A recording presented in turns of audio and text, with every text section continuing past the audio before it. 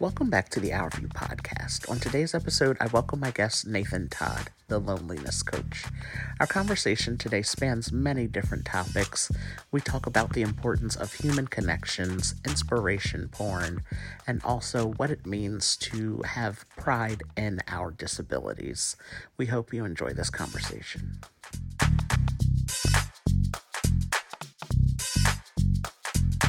I would like to welcome everyone back to another episode of the Our View podcast, where we aim to educate, raise awareness, and change the tone of conversation. I am happy to welcome my guest today, Nathan Todd, to the podcast. So welcome to the podcast, Nathan. All right, man. It's good to actually see your face. Usually I just hear your voice, so it's good to see your face, my friend. Yes, I didn't even think of that. You and we met on Clubhouse, and it's a voice app, so you do hear people's voices all the time, but you see their picture, but you never see them doing live movement. So, yeah. So we're recording this video and audio. So it is good to see you live and in action. Yeah, man. So Nathan and I, as I said, we met on Clubhouse, and I've mentioned it before here on my podcast that there has been. I know I joined in December of 2020. To the Clubhouse app, and I immediately recognized the large disability community that is on the app. And one of the big things that the disability community within the app is trying to do is improve the accessibility features of the app. And it's bringing to the forefront of other people's minds the inaccessibility of apps, Instagram, Clubhouse, Facebook, all of those social media apps that everybody often uses, and just how inaccessible they are for those who have vision and hearing impairments. So, just within the last few months, I know for myself, I've noticed that Facebook and Instagram, they have now auto captions for their videos, which is something that really didn't exist before. You had to use a third-party app to caption your videos. So now they have auto captions that's available on most of the videos that you will post. And just the conversations around accessibility and all topics related to disability within Clubhouse have been really eye-opening. I've really connected with some great people. And so Nathan, again, I'm very happy to have you here today, and I'm excited for our topic of conversation. Yeah, I love where you took that right now, because the one thing that it made me think of is like that through the journey of Clubhouse, one of the best things that ever happened, and it started with the disability community, and then it became an accepted practice for the app specifically, is the fact of saying, this is Nathan, I'm complete. And so you actually can know who's speaking. That was a big thing for me that I noticed. And I think one of the things that helped was during the early adoption phase, there were so many people with disabilities who, for whatever reason, they were like, hey, let's try this out and let's see what happened. And I also think that there were lots of opportunities where we were like, here's an opportunity for me to show you how we can make this more inclusive. And it wasn't actually from an angry space. It was like, hey, I just want to be a part of this conversation. These are great conversations, and this will help me greatly. Yeah, it really is. It's really brought to my attention some of the things that I wasn't even doing to make my own content more accessible for those with vision and hearing impairments. So it's Clubhouse has been really great. Like I said, it's introduced me to great people like yourselves and some previous guests that I've had on the podcast, and so it's really done a great job of bringing everybody together. So, I would like to get started with you introducing yourself and telling everybody who is Nathan Todd. Oh, great question, Art. Who is Nathan Todd?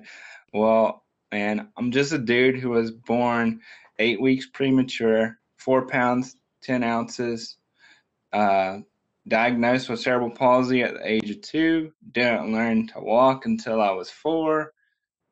Um, and so because of that, I have a mission to eradicate loneliness in the world. And when I say that, and it seems big even for myself, and realistically, it's not about having loneliness not exist, because I think loneliness is a very important part of actually the human experience. What it's about for me is giving people the tools and the awareness that they can shift out of anything being chronic and lasting for long periods of time, so that you can be like, oh, I'm lonely right now. What do I do? Oh, let me give Nathan a call real quick. I know he'll pick up and he'll talk to me. But my experience of living with a disability definitely kind of led me on this path. If you would have asked me 5 years ago, I wouldn't be here doing this. But I am now. Wow, that's really great, and I can't wait to get into more about what led you to being interested in loneliness. And I know for myself, I can talk about that as well, having a disability and how that has impacted, uh, my mental health and all of that kind of stuff. So looking forward to that part of our conversation for sure. But first, can you tell us a little bit more about your cerebral palsy diagnosis and how it impacts your life on a daily basis? Yeah. So I have spastic diplegia, cerebral palsy.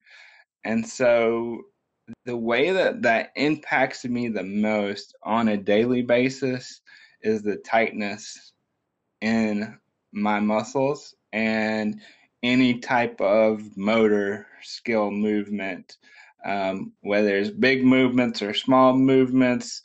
Those are the things that really get impacted on a day-to-day basis. And so things like standing, walking for long periods of time, those can be impacted. And, it's interesting. The one thing that I would say, and that just saying that brought up for me, is the idea that I used to never want to use a wheelchair. Never, never, never. Because my thought process was, I can walk, so why am I not walking? And it took a long time until I was in my 20s, and my mom had a conversation with me, and it just landed at that time of, she said, well, so Nathan, would you rather prove that you can do something, or would you rather enjoy the time that you're with the people that you're with?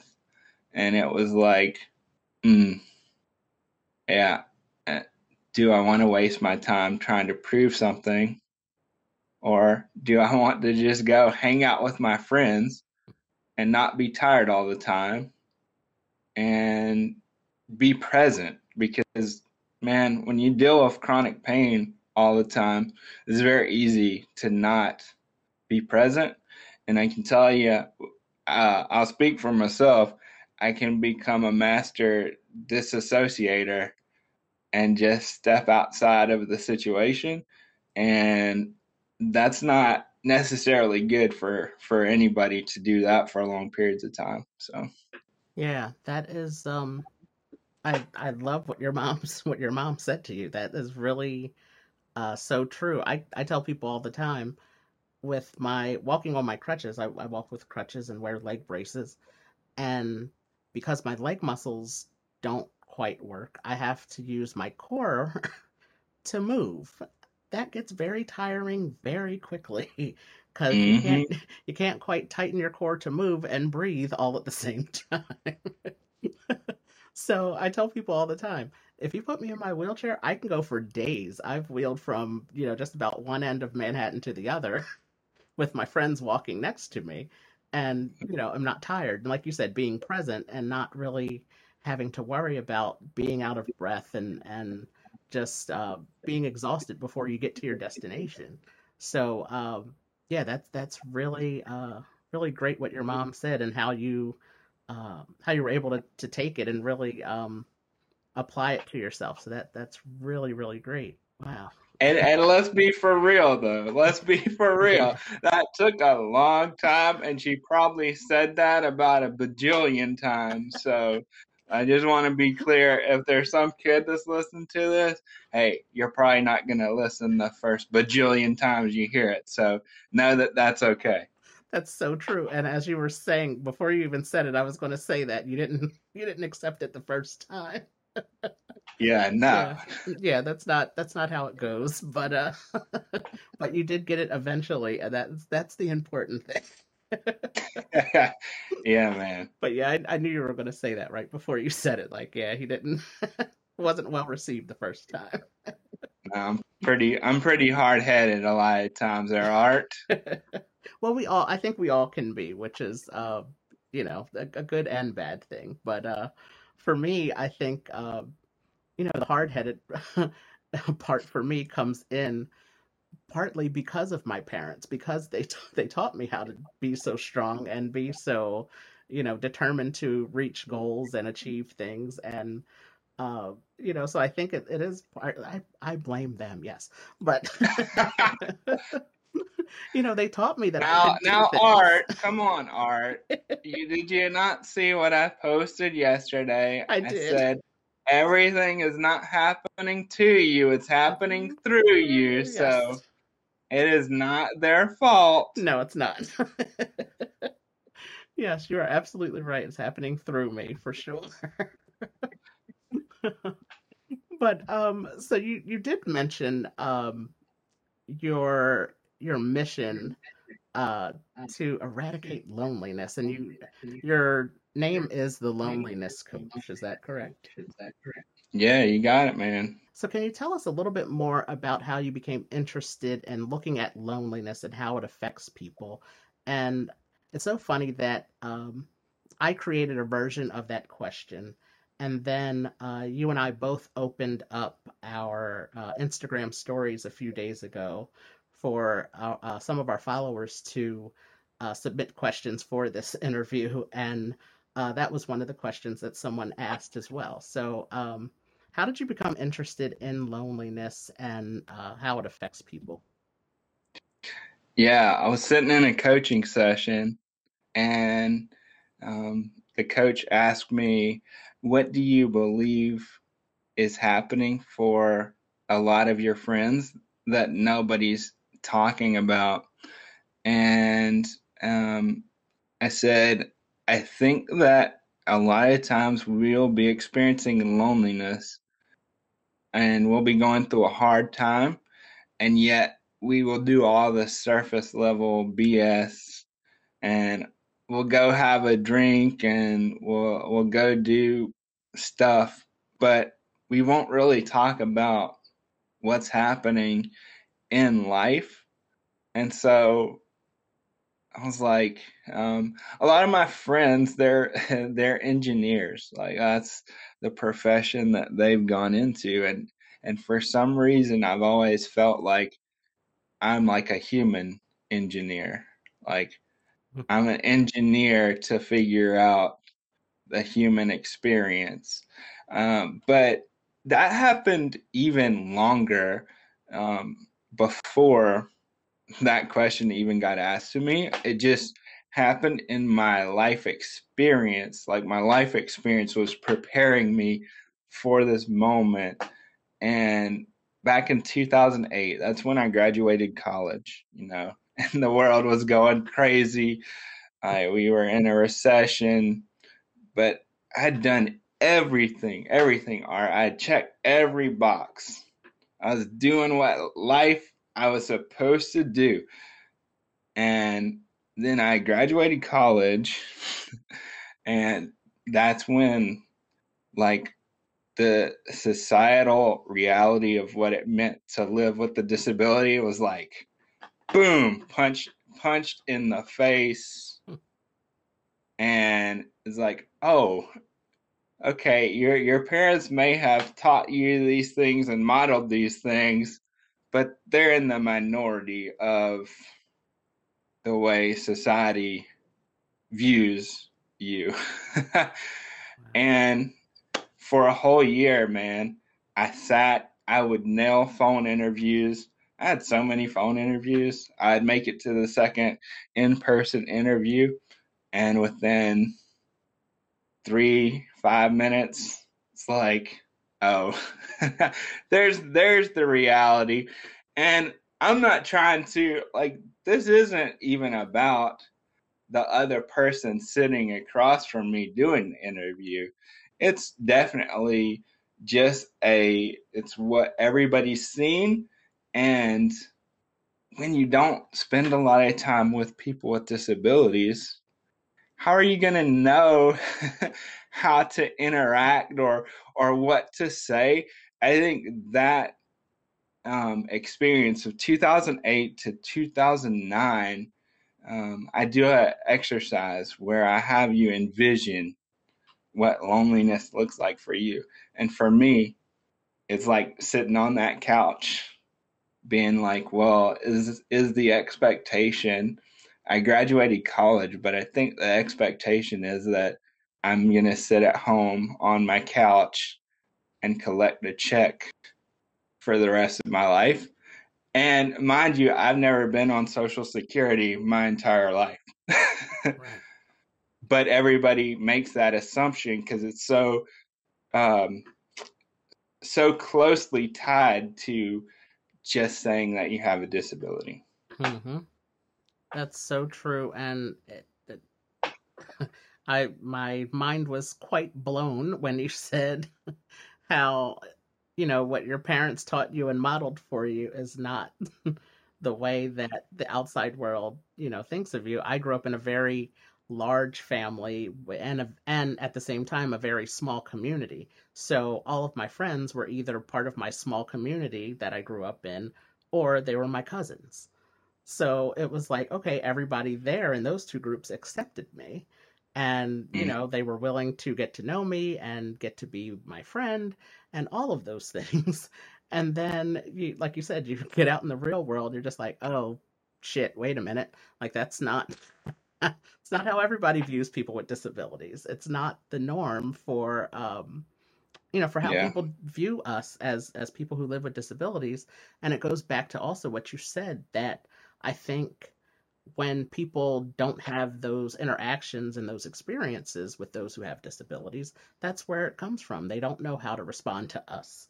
And because there is that stereotype of, again, as you said, yeah, I'll go to school and then I'll sit on the couch and I'll live in the house and I'll collect the check for the rest of my life, because that's what people with disabilities do. They don't do anything, or they do very minimal. Um, and that's a big reason. I say it all the time. That's a big reason why I created my Our View company, because I want to change that tone of conversation. Let's get a new perspective on people with disabilities. Let's see every person, first of all, as an individual. And just because I have spina bifida and your relative or your other friend has spina bifida, we're not the same. We have very different everything. Everything about us can be totally different, but we have that one diagnosis. Wait. Yeah, pause right there, because I want to ask you a question, and it goes back to our intro. So, were you in the room? It was a We the Future room very early on where we were talking about inspiration. And I actually said that exact same thing. I was like, one of the most common misconceptions is that we all know each other. Mm-hmm. like specific to our disability in general. So, I know every person with cerebral palsy, and that's a common. They'll have a friend that also has cerebral palsy, and they'll be like, Nathan, do you know so and so? I'm like, no. Are they in South Carolina? No, I don't really. Nope. Sorry, I don't. We don't Uh, have special cards in the special club where we talk to each other every month. right. Except now we do on Clubhouse, but but yeah, it is. It's so true. All of these negative and outdated stereotypes that exist about people with disabilities that have gone on, I guess, for decades, if not centuries, that still exist, and people still feel this way about us. And Mm.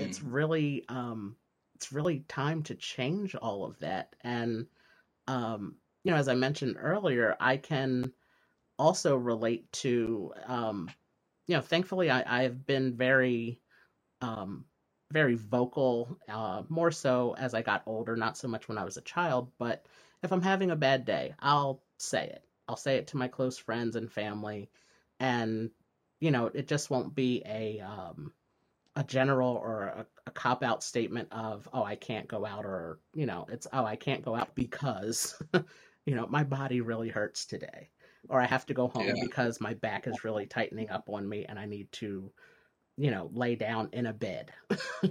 It's more so than sitting in my wheelchair. I need to lay down and stretch everything out. So it's great when you can have those communities of people in your life that you can be honest with, to share that with, and especially within the last year and a half with the pandemic and everybody being pretty much isolated from each other. And I live by myself, and so it was nice to just say, like, I need to get out of the house. Can I come sit in your backyard? Hmm. Can we order sandwiches and can we sit in your backyard and just talk for a little bit? Like, I need to get out of my house. It's I love myself and I enjoy my own company, but my goodness, I'm just bored right now. Yeah. And then, like, talking with you, it's like now I can say, like, yes, it was getting lonely. It was getting lonely in here. Like, it was rough. But I had those people that I could just say that to. And it's like, hey, if you're free, which I know you are because everybody's free, nobody's doing anything.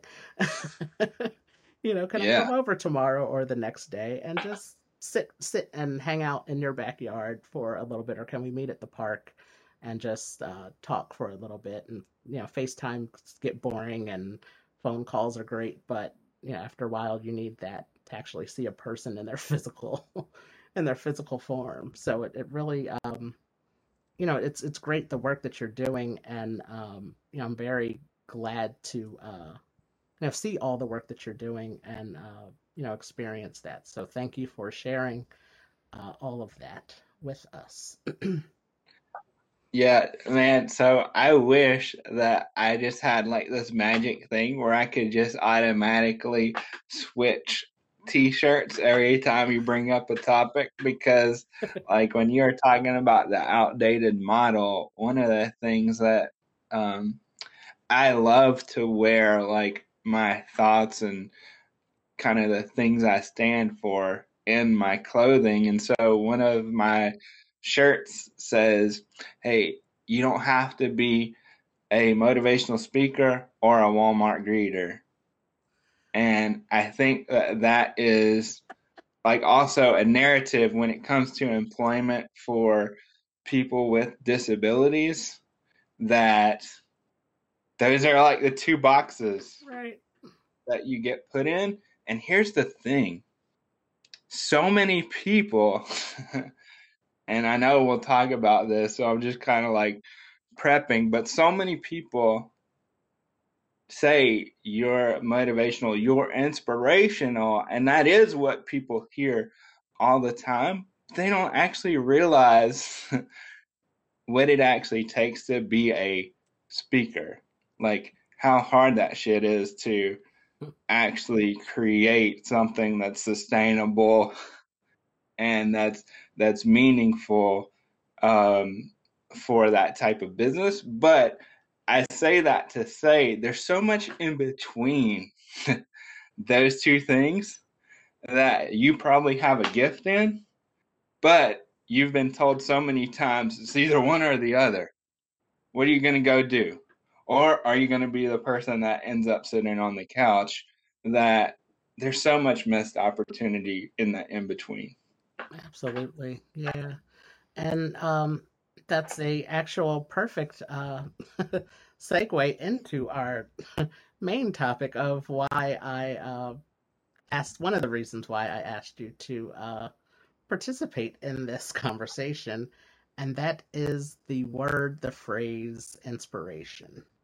So, um, as I mentioned, you and I have been on the Clubhouse app for the last few months or so, and there have been a lot of conversations surrounding the word inspiration and the fact that people with disabilities are often said that they are an inspiration.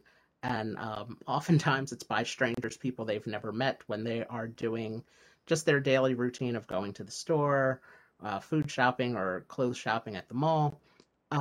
So I would love to talk with you about your thoughts about when people call you an inspiration and this idea of inspiration porn, and what types of feelings does that bring up for you whenever people say that you're an inspiration and all that kind of stuff. Yeah. Let's start from the beginning, right? Because I think I feel like I'm on the opposite end of a lot of our community in this topic, but it didn't start there. I used to get really, really frustrated when I would hear you're an inspiration. Like, and I would be doing those exact things that you were talking about. I'd be going to the grocery store, getting groceries, or who knows, maybe I'm standing in the line at the bank, or I'm just going out to get the mail and somebody happens to be walking by and they just see it and they're like, you're such an inspiration. So I used to get really angry and really upset when people would use that phrase. I'm like, uh, I'm just living my life. How's that inspiring? Right? And I'm sure many people can relate to that. But here's what happened, man. You know, that's a huge, that's, I just gotta be as blunt. That's a fucking waste of energy for me to say, Art, you can't call me an inspiration. That's not inspirational. Well, how the hell do I know what's inspiring to Art? How do I even know what's inspiring about someone seeing me walk into the store? Because you know what? Probably most of the time, they're wondering in their mind, I wonder what would happen if that was me. In my own perception of myself, would I have the energy, the whatever to be able to get up and go do what that person is doing right now? And um like I just decided I'm not gonna I'm not gonna get angry because you think something in my way of being was inspiring for you. I hope that you use that feeling to go create something for yourself and that it moves you to take more action. And I hate to say this, but I'm going to say like inspiration porn, right? You know, most people without disabilities have no fucking clue what you're talking about. Like, I think we also put ourselves on a pedestal when we start talking about that stuff and thinking that everybody knows what the hell you're talking about. Nobody knows. You're right. You're right. Nobody really knows what that is. I've said it and brought it up to people, and they're just like, "Huh?" Like, what is it? And then you have to explain it to them, and it's just like, oh, okay. So it's they then understand, but yeah, on the surface, nobody really knows what that means. No. And I love what you said. You don't know what is inspiring to that person who's saying it.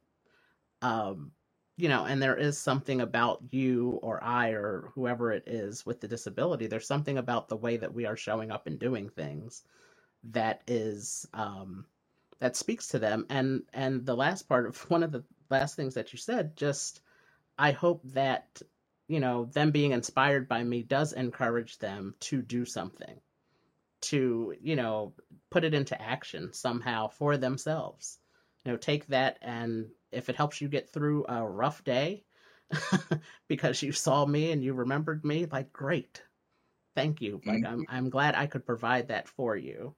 um so I also don't have an issue with being called an inspiration. It happens, and I know again, we opened up our Instagram stories and asked people for uh, different questions or comments that they had, and you sent me two screenshots of people that said you were an inspiration because of something you posted earlier this week. So it happens all the time, and for myself, I don't mind at all. Um, and it actually, almost in a, I don't want to say a strange kind of way, but it also, it kind of gives me a boost. It gives me a Mhm. boost of energy, when it's like, oh wow, like, okay, like, that's cool. I think it's really cool that somebody said they saw me. And as I said, I use a wheelchair, and I drive a car. So if I'm putting my chair in my car, it comes apart like a transformer. The wheels pop off, the back folds down, and then I have to lift it up into the back of my car. So if somebody sees that and says, like, wow, that was really impressive, how you did that so fast and just so, with ease, like, that's really impressive. Like, that's so inspiring that you drive or that you do things on your own. And people, I've had neighbors that see me walking into my house and are just like, wow, like, oh, so you live on your own.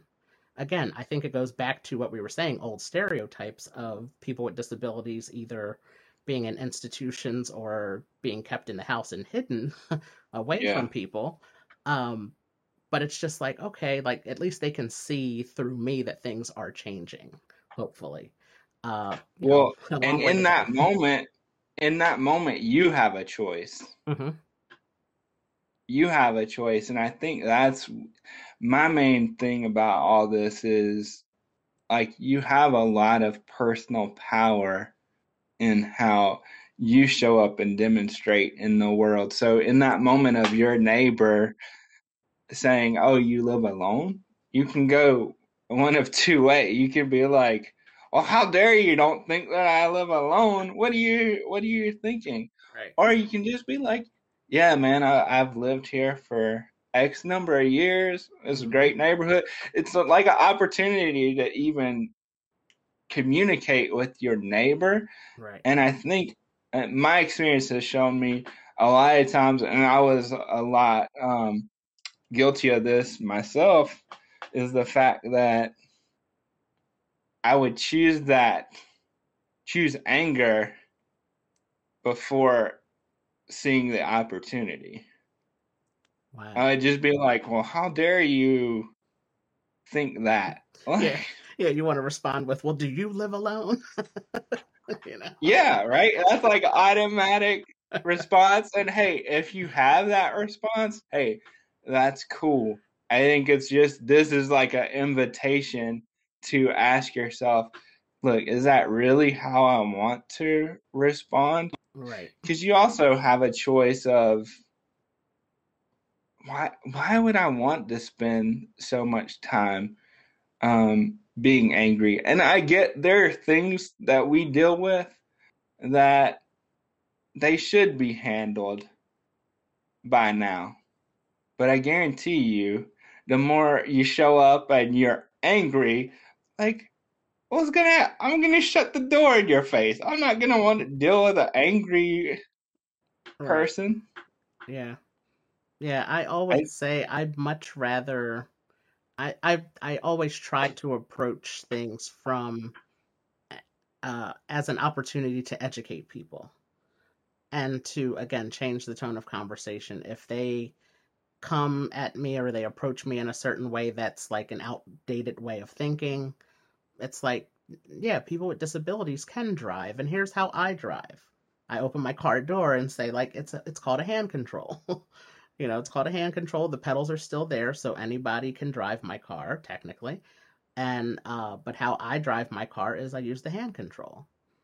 And so I always use it as opportunities to educate and to raise that awareness and just help change their way of thinking. So it's uh and yes, it does get very frustrating, and you do automatically sometimes have that that fight back response where it's just like you mhm. want to just lash out and yell at people. But most of the time I can hold that in and say like, okay, and try to see like, okay, how did they really mean that statement? How did they really mean that question?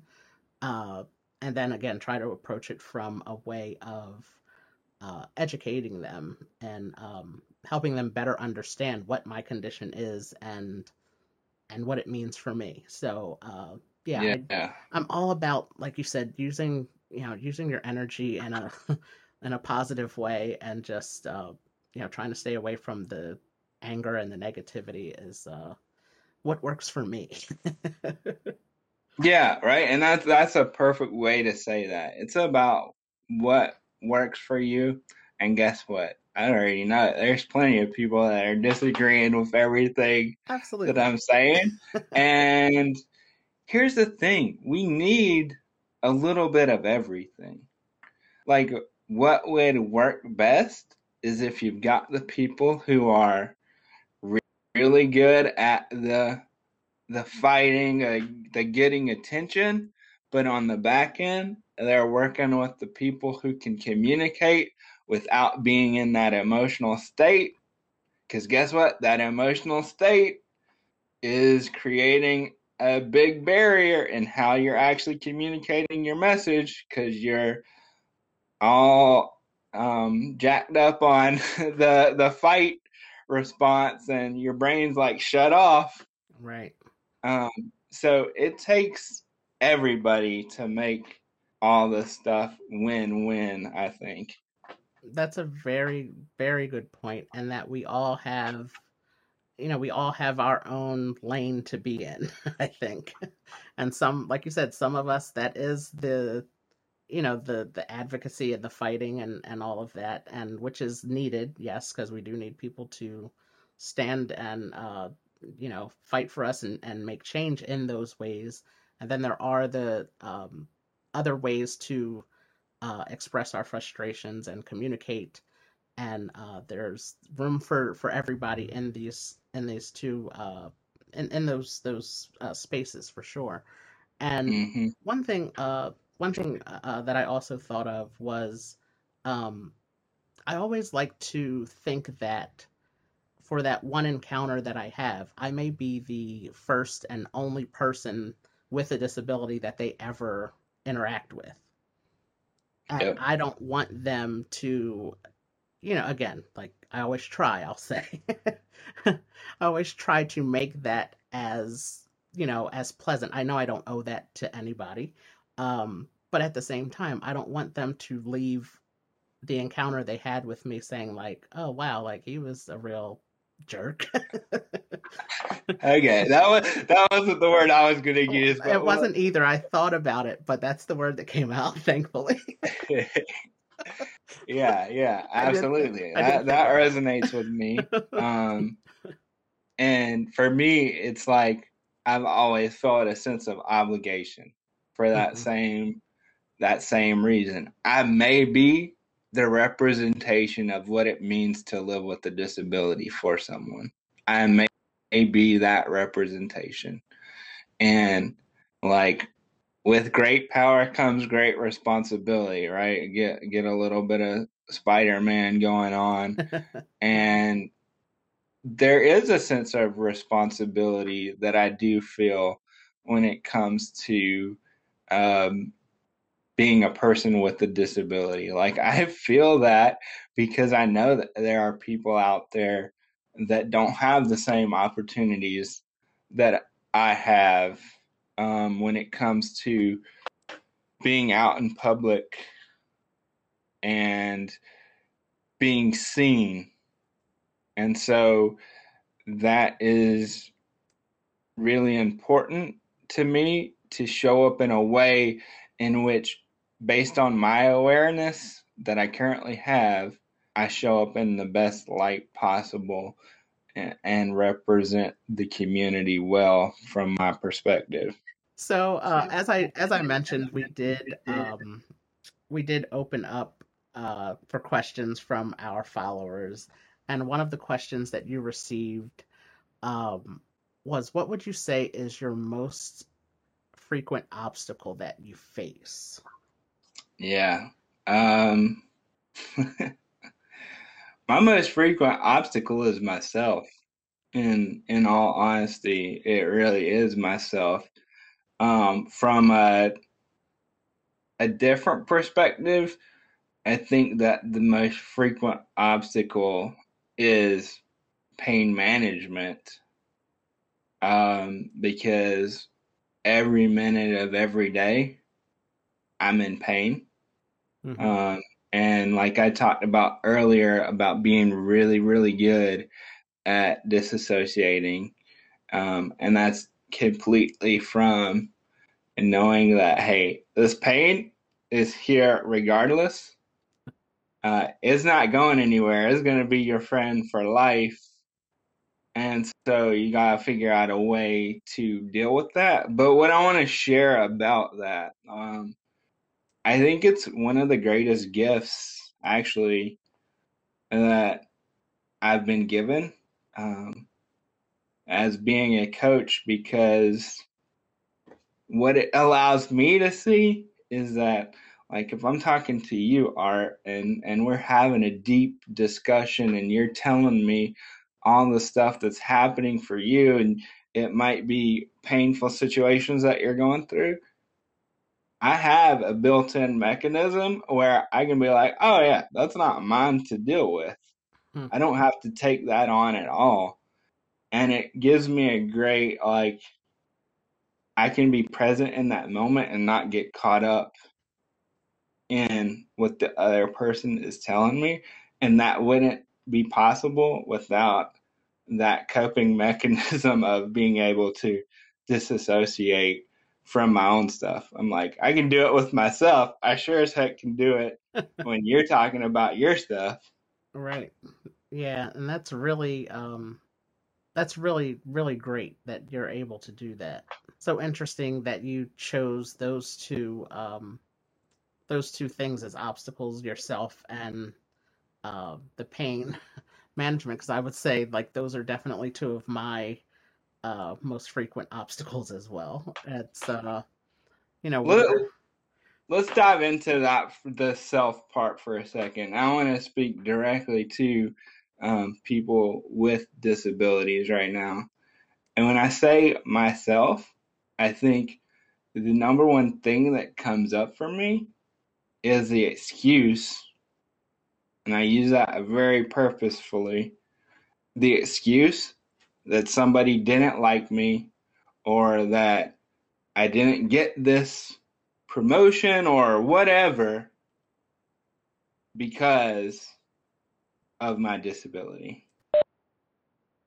I think that's one of the biggest ways in which I've stood in front of myself and blocked myself from stuff, because I made up a story that said, maybe it was in high school, where you see people talking off in a corner and they just happen to look in your direction, and you're like, oh man, they're talking about, I can't believe they're talking about me. And you know what? They're talking about me because I'm different and I've got a disability. How the hell do I know that's what they were talking about? But that's a story I made up.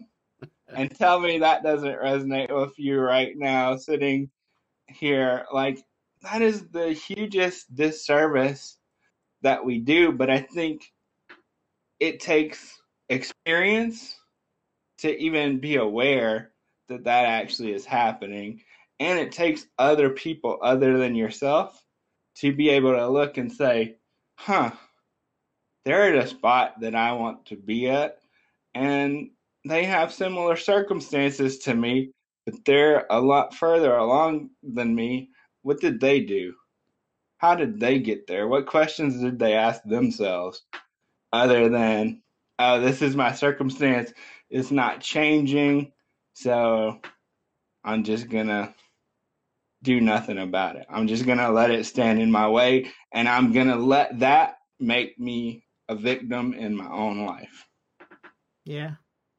Yeah, that is definitely something I can say I've I've experienced for sure. Thankfully, not so much later in my life now, but yeah, high school and my younger years, yes, for sure. It was always those types of situations happening where it's just like, oh, they don't like me because of my disability, or as you said, which was always a big thing for me, the job situation. Oh, I didn't get that job because I was disabled. And it's just like maybe maybe it was true, but that should not that should not be the way of thinking about things, because it does stop you. Well, for me, I'll speak for me. It had definitely discouraged me from wanting to apply for other jobs, because that was just Mm-hmm. like, oh, okay, if this shit's just going to keep happening, then it goes back to what we said before. Maybe I should just sit and collect a check for the rest of my life, because the disappointment of going to job after job after job and not getting anything, um, it does start to, make you think like, okay, well, what is it about me that none of these people really like? And then it's like, oh, okay, well, maybe, yeah, it's probably because of my disability. Um, yeah. I got a story, man. I got a story. So I used to, before being the loneliness coach, I used to work at a center for independent living. We would do a lot of work with high school kids Hmm. around the area of empowerment. And I remember this kid, man. He wanted to be a basketball player more than anything. He was like, "Yes, I'm gonna be a basketball player. I'm gonna, I'm gonna be in the NBA."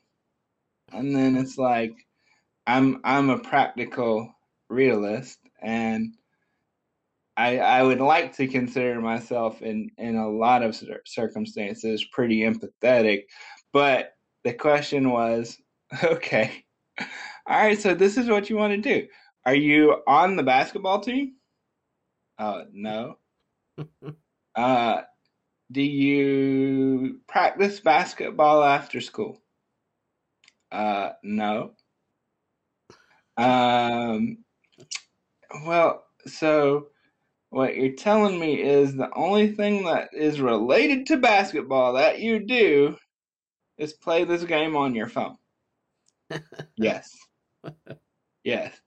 And it's like, okay, let's start looking at this a little bit. Don't ever say that it's because you have a disability that you didn't make it on the basketball team. Right. Because then you're just lying to yourself, and anybody telling you that is lying to you. Hmm.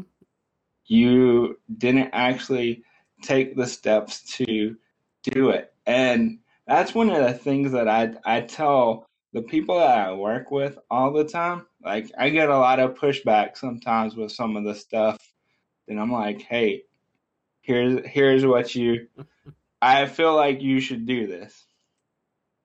And I'll keep getting the same messages over and over. And I'm like, well, my stance hasn't changed. This is what I told you the first time. So my Hmm. question is, did you actually try it? No? Okay, so I don't have anything new to tell you. The circumstance isn't going to change. But the moment that you try, if you try it and you tell me, hey, here's what happened when I tried and it didn't work, then we get to look at things a little bit differently. But Right. I think we get stuck in thinking nothing's going to change, so why even try? Right. Yep. So true. I can definitely say that was my experience for a lot of things. Oh, wow. Yeah. And then I love the basketball analogy. He It's was like, well, just sitting there on his phone. yeah, it's like, well, did you try out? Do you play? It's like, no. Well, you gotta do something to get something. So that's a Yeah, really, man. really, really great analogy.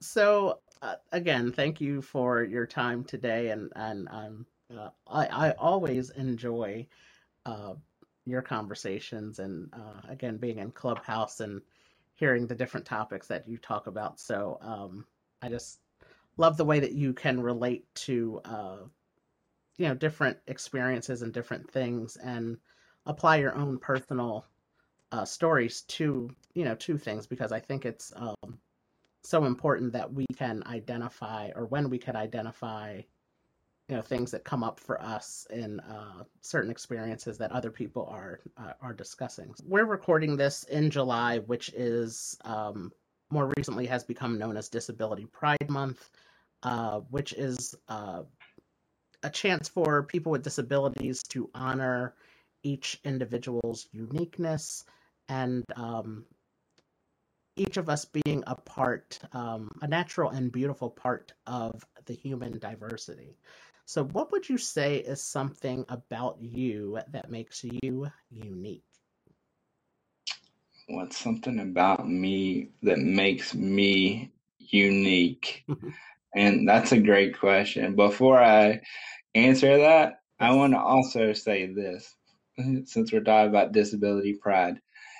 It's right on the line for me of the whole inspiration porn thing. A lot of people don't even know what the hell we're talking about, and like I had people, and I think it's just, I think for our community, we get to become better marketers, and we get to become better at speaking in terms that everybody can understand. Right. Um, because what I've found is most people relate anything with the word pride now to be related to the LGBTQ plus Hmm. community. And what we're celebrating is completely different than that, but that's what it gets tied to Right. in my experience and feedback that I've got. Hmm. So I just want to like throw that out as something for people to think about. Um, but what makes me uniquely me is I feel like my ability to listen, and also now my ability to look at situations and be curious and ask powerful questions that get to the root of what somebody's actually meaning. So powerful questions, I think, go a long, long way. And one of the things, like, because I'm talking to you, Art, I remember playing a game of Allegoria with you, and you said something, and it was based on your response in the question, but it was like, huh. So Art, why did you switch what you just called yourself? I remember this. I remember that. It was something related to family, I think, and Hmm? in my family, I was always called Arthur because my dad was named Arthur as well, so they called him Art. They called me Arthur, and it was I believe the question was related to what would you tell your 5-year-old self, or something to that effect. Yeah. Something, what would you tell your younger self? And I automatically responded with, well, I would tell Arthur but just about everywhere, even here, we're recording through this video app here. My name is Art Aston. And that's how I have myself on my social media accounts, as Art Aston. But when the question was asked about telling your younger self, I automatically said Arthur. Yeah. And I caught myself. And then, as you said, you are very good with asking the powerful follow-up questions. You asked me right away, why did you say that? What made you say that? Yeah, so I think my ability to listen and to ask questions is Mhm. what makes me unique. I would absolutely agree. You're definitely great at it. And with that, I will say thank you so much to my guest, Nathan Todd. I truly appreciate your time. I genuinely appreciated this conversation and gaining your perspective and hearing the things that you have to offer for about loneliness and being an inspiration. Can you please, as we wrap up, can you please tell people where they can find you on social media? And I know you also host a podcast as well. And can you please tell people where they can listen to that? Yeah, so I'm driving everybody over to my Instagram. So if you've got Instagram, you can find me at The Real Nathan Todd. And if you want to listen to, it's interesting. I, for a long time, did a show, No Label Defines Me, because I'm all about labels. And I've kind of switched into conversations with the loneliness coach. And so if you want to listen to Conversations with the Loneliness Coach, it's in my bio over on Instagram. You just got to click the link, follow the directions, and you'll get to hear all the conversations that we have over there. And oh my goodness, Art, I can't wait. You can also find me on Clubhouse with the aforementioned Michelle Finan, Dr. Finan, Team Sexy and Disabled, where we have all kind of conversations around disability relationships, being sexy. Yesterday we talked about boundaries being sexy, and so I love that you've already talked with her. Very happy that you joined me today, and I look forward to talking with you and joining in on your Clubhouse conversations weekly. And have a great day. This concludes this episode of the Our View podcast. We thank you for listening. Be sure to subscribe to the podcast on Apple Podcasts, Spotify, and on our YouTube channel. Make sure you're following us on Facebook, Instagram, and Twitter for more disability-related content at Our View for Life. That's OURVIEW, the number 4 LIFE. Thanks for listening.